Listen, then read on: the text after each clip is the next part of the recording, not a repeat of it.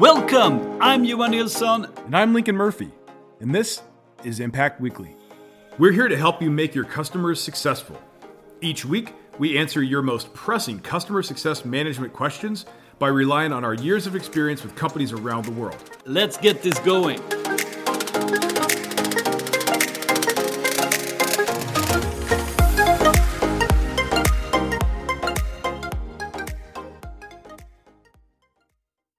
Hey, this is Lincoln. Okay, so Johan and I set out to record a standard 30-minute episode. But this topic, 5 traps for CSMs to avoid and how to do that, was just so fun to talk about, we ended up going a full hour. After some creative editing, we got it down to like 54 minutes. Still too long for one episode. So we broke it into 2.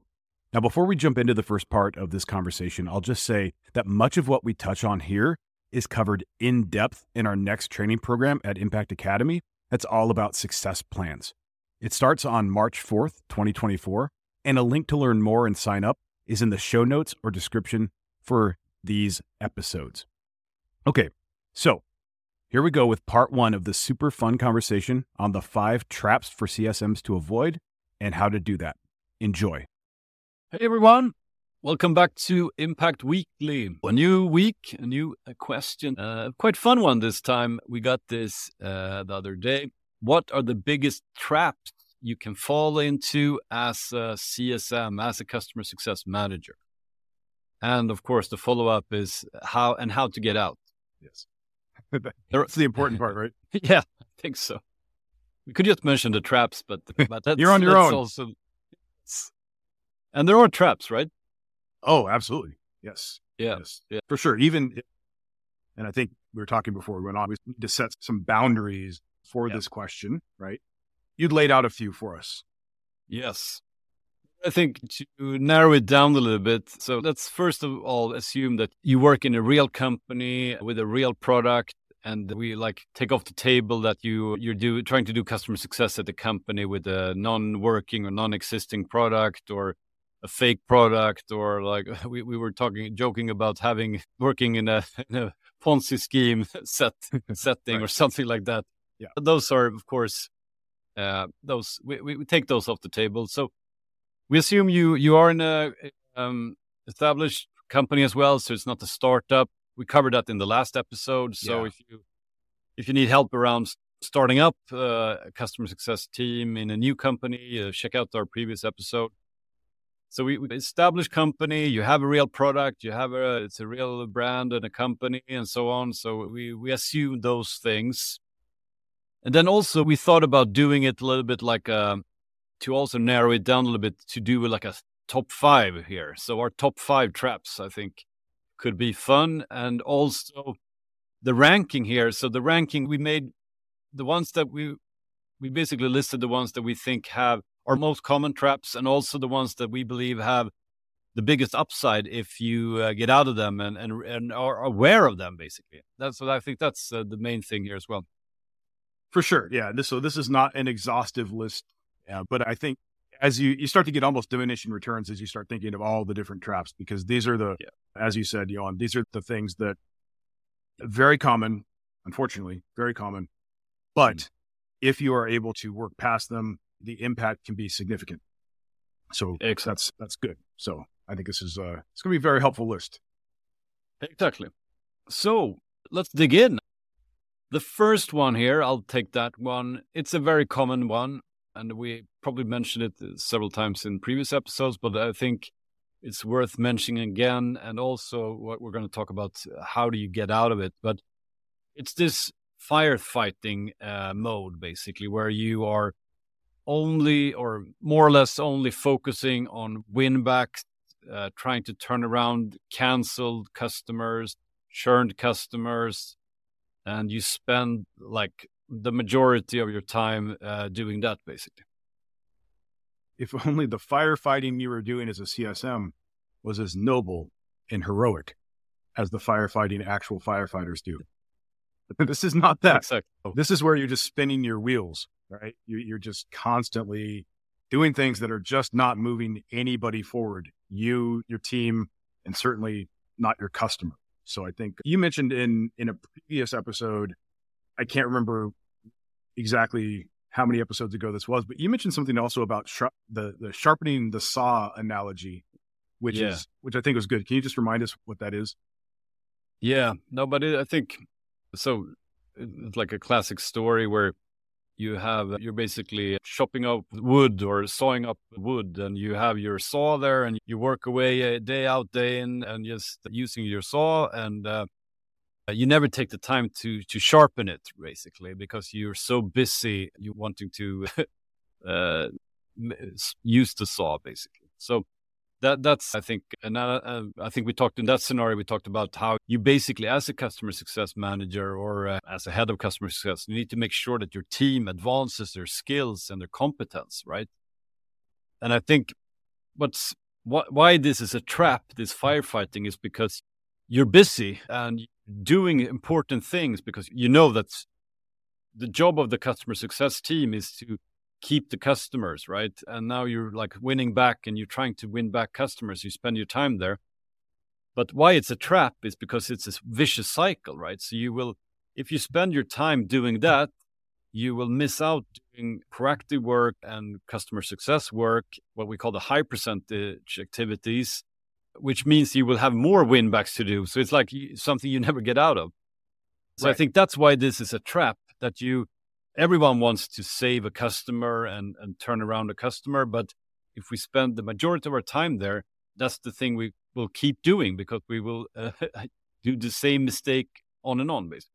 Right. With one sort of very clear and common outcome is you don't end up saving the customer. Because we're not taking the time to sharpen the saw, improve our skills, which, by the way, you can take our fundamentals program through Impact Academy. It's free. Yeah. So you should totally do that. Take time to sharpen your saw.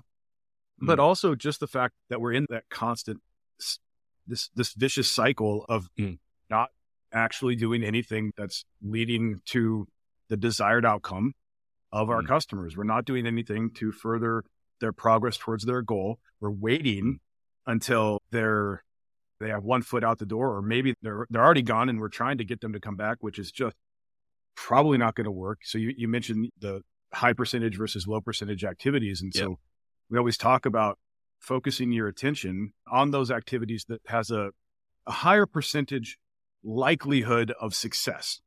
Okay. Nothing's guaranteed. No matter what we do, there's no guarantee that anything is going to work 100% of the time. Yeah. But I can guarantee you that if you're spending your time just trying to save a customer that has already made the decision to leave, that is not going to work very often. No. We were talking before we went on, the analogy that I like to use from jiu-jitsu. Yeah. In jiu-jitsu, one of the goals is to really try to choke the other guy out.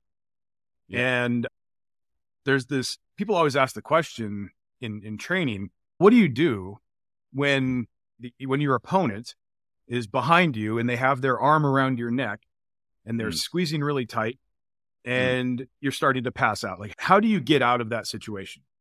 The answer is you tap on them and tell them basically that you give up, because once that choke is in, it's very difficult to get out of it. Now, you can try. You can try to pull on their arm, and you can try to move your body, and maybe that'll work. But actually what happens usually is you end up making it easier for them to sink it in even more, because while you're moving around, you raise your chin up and then you've exposed your neck even more, and they sink it in even more. So the really annoying answer that more advanced practitioners will tell newer students who say, how do I get out of that? They will say, don't get into that in the first place. Don't let them sink that choke in the first place. Don't let somebody put their arm around your neck. Yeah. And that is the most annoying thing you can hear, especially after you just got choked out.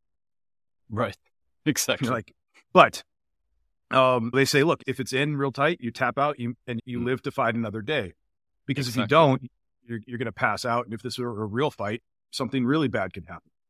Yeah. And it's the same thing here. It's okay. You have customers that are on their way out. You can fight it. You can spend all of your energy, all of your time trying to get that one customer who is already out the door to come back. Or you can tap out, let them go, and then put all of your energy into not getting into that situation in the first place. Move upstream, go earlier in the customer life cycle. What can we do to make sure that customer is successful? I know in the moment, or especially right after you've been choked out, it's really annoying to hear, don't let that happen to you. Yeah. But that's the easiest way to get out of a choke is to not into one in the first place. But we did talk about something before we went on that I think we wanted to mention here that's actually applicable to customer success. You probably shouldn't be choking your customers, no matter how much we want to sometimes. You get the urge. But exactly. But one thing we talked about is, okay, so you're in this situation. How do we get out of it? How do we get out of it? Yes. One thing we can do is, again, we may have to tap out so we can live to fight another day and we can put our energy into other places. But what that actually means in this situation is we can take a look at the customers that are on the verge of churning, super at risk, and we can do a success potential analysis on those customers. Yes. Right. Just go through those customers and say, which one of these customers or which ones of these customers have success potential?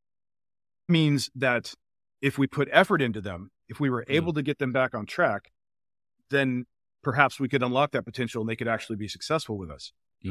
The customers that don't have success potential, what we would call bad fit customers, those are definitely the customers at that point that we want to just let go, because there's no point in trying to save them anyway, because they're never going to be successful.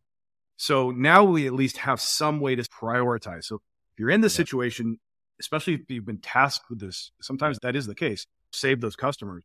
All right, let's try to take this relatively low percentage activity, which is trying to save customers, and make it as high percentage as we can. And that's by focusing on those customers that have true success potential. So that's one thing that you can do that's very tactical. But again, ultimately, you want to make sure that you're taking time to sharpen your saw, sharpen your skills, taking time for professional developments so that you can then apply that to what you do. And also make sure that you're working your customers earlier in their life cycle through all of the success plan and having progress milestones and being able to intervene if they go off track and all of that stuff. So they don't get to this point in the first place. And this is huge. And this, what we see here is also that when you move away from being in this firefighting mode all the time and we're working earlier, it's not only that you have a high percentage of retaining the customer, but you also set them up for expansion. Because if you're in firefighting mode, you do more or less no expansion. So it's both high percentage activity in terms of retaining the customer, but it's also improving your NRR, net revenue retention, by doing the right things that set the customer up for more things they can do in your product, and by that, they're usually expanding as well. So this is the real upside as well in this. Just real quick, talking about NRR there. The other thing is, let's be honest, a lot of times in order to save a customer, we have to give them some sort of concession, usually a discount.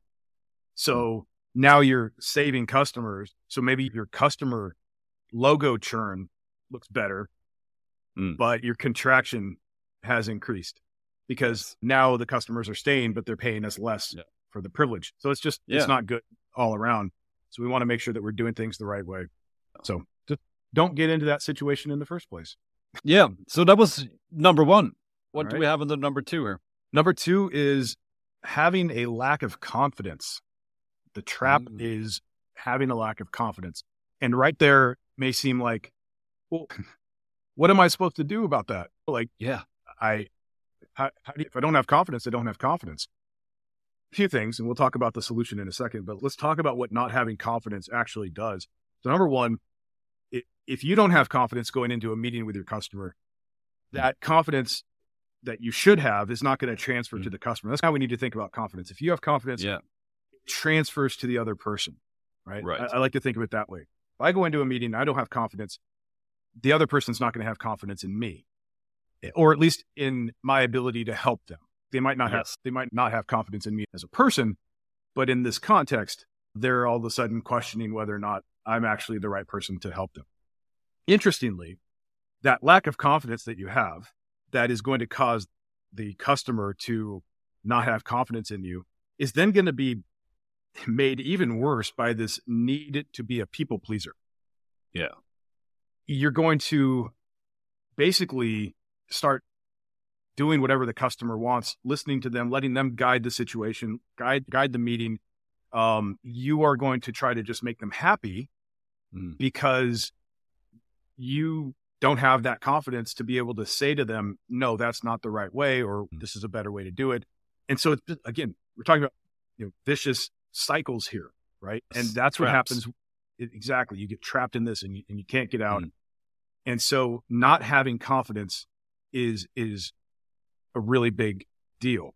Now, what we tend to do, and we talk about this in our Impact Academy training, but what we tend to do is we actually look at that type of confidence that we're talking about there as subjective confidence. Okay. Yeah.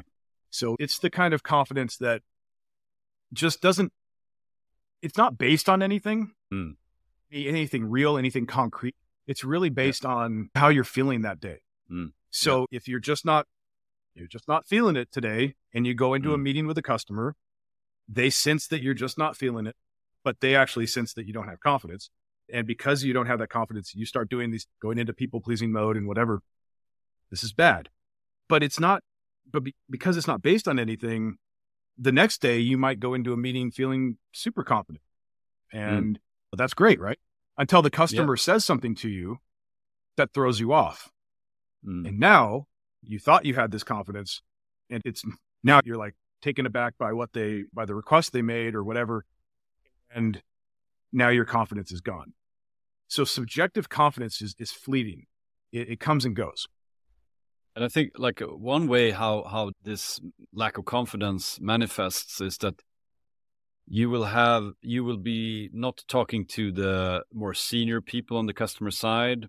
You will talk to one person that you're confident with, like the people you know better.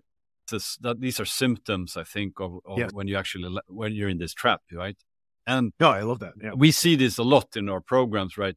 That one of the biggest questions, the most common questions we get is, how do I talk to a CEO or CFO, or CMO, whatever?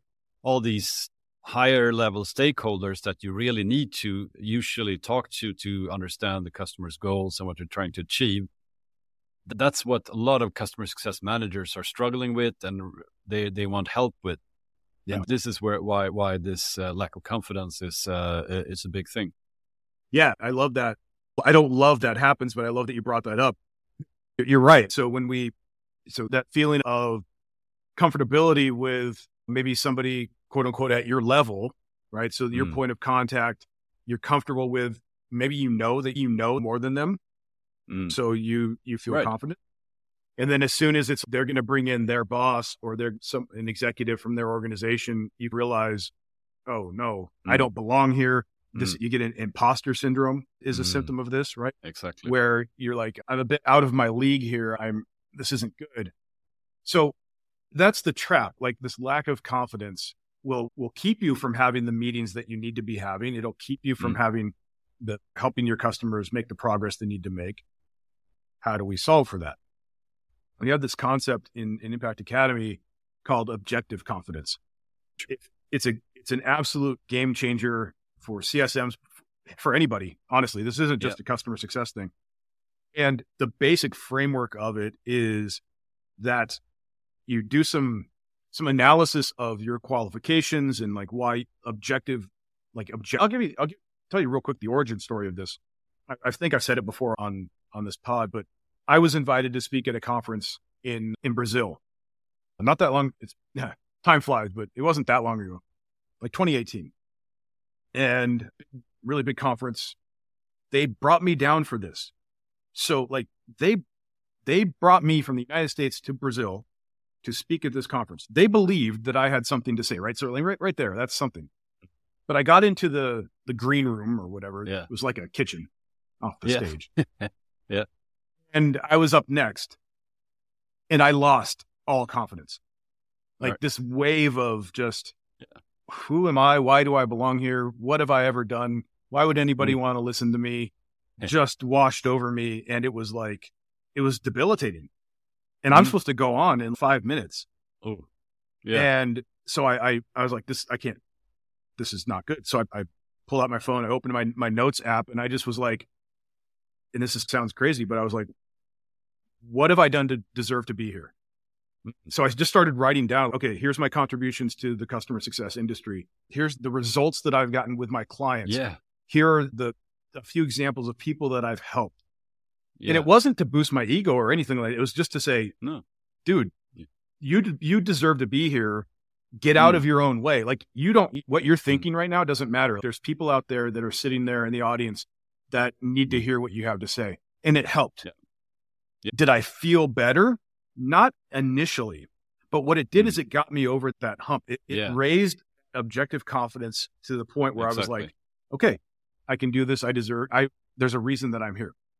Yeah. But what was interesting is as I was going out on stage, just having that boost in objective confidence really did start to elevate that subjective side of things. It was from there that I thought, oh my gosh, I think this would work for the CSMs that I work with who are telling me that they run into that same situation, everything that we just talked about. And I said, all right, okay, so you take an inventory of your qualifications, why you deserve to be here. The company hired you. They put you in this position. They believe in you. And then you also go through this whole process of making sure that you're prepared for the meeting that you're going to have and all of that. And other customers that you helped, like similar situations. Having those customer stories in your back pocket when you go into a meeting as part of your prep work, we pull those things together. Look, if you're not feeling it, if you're still subjectively not super confident, you can say, here's what another customer did that has the same characteristics as you, similar goals. You don't have to believe me, but believe this other customer. Right? So there's this whole preparation framework that we go through. And then because this is what's really cool, because you've done that inventory, because you are prepared for the meeting, you can actually be present on the call or in the meeting with your customer, which means you can be in active listening mode. And it's pretty cool because if you're not prepared, you're scrambling to figure out what we're actually talking about today. You didn't do your research. You're doing that while you're on the call. You're not hearing the customer. They're saying things to you that are important. So anyway, the objective confidence framework is something that we teach in Impact Academy, but regardless of whether you learn it from us or just pull something together for yourself, think about that. Like, how can you just objectively elevate your confidence so that when you go into meetings with customers or you sit down to write that email or whatever it is that you need to do, that's going to help the customer. Like you're going to be coming at that from a position of confidence. But objective confidence is just a total game changer for CSMs, for heads of CS as well, because heads of CS going into a meeting with the CEO, they run into this exact same scenario. So. Definitely. And also for their team to be able to pick who has in my team, who do I need to boost their objective confidence, to have an understanding of the concept and to train and work with your team there. Because I think this is sometimes the gap.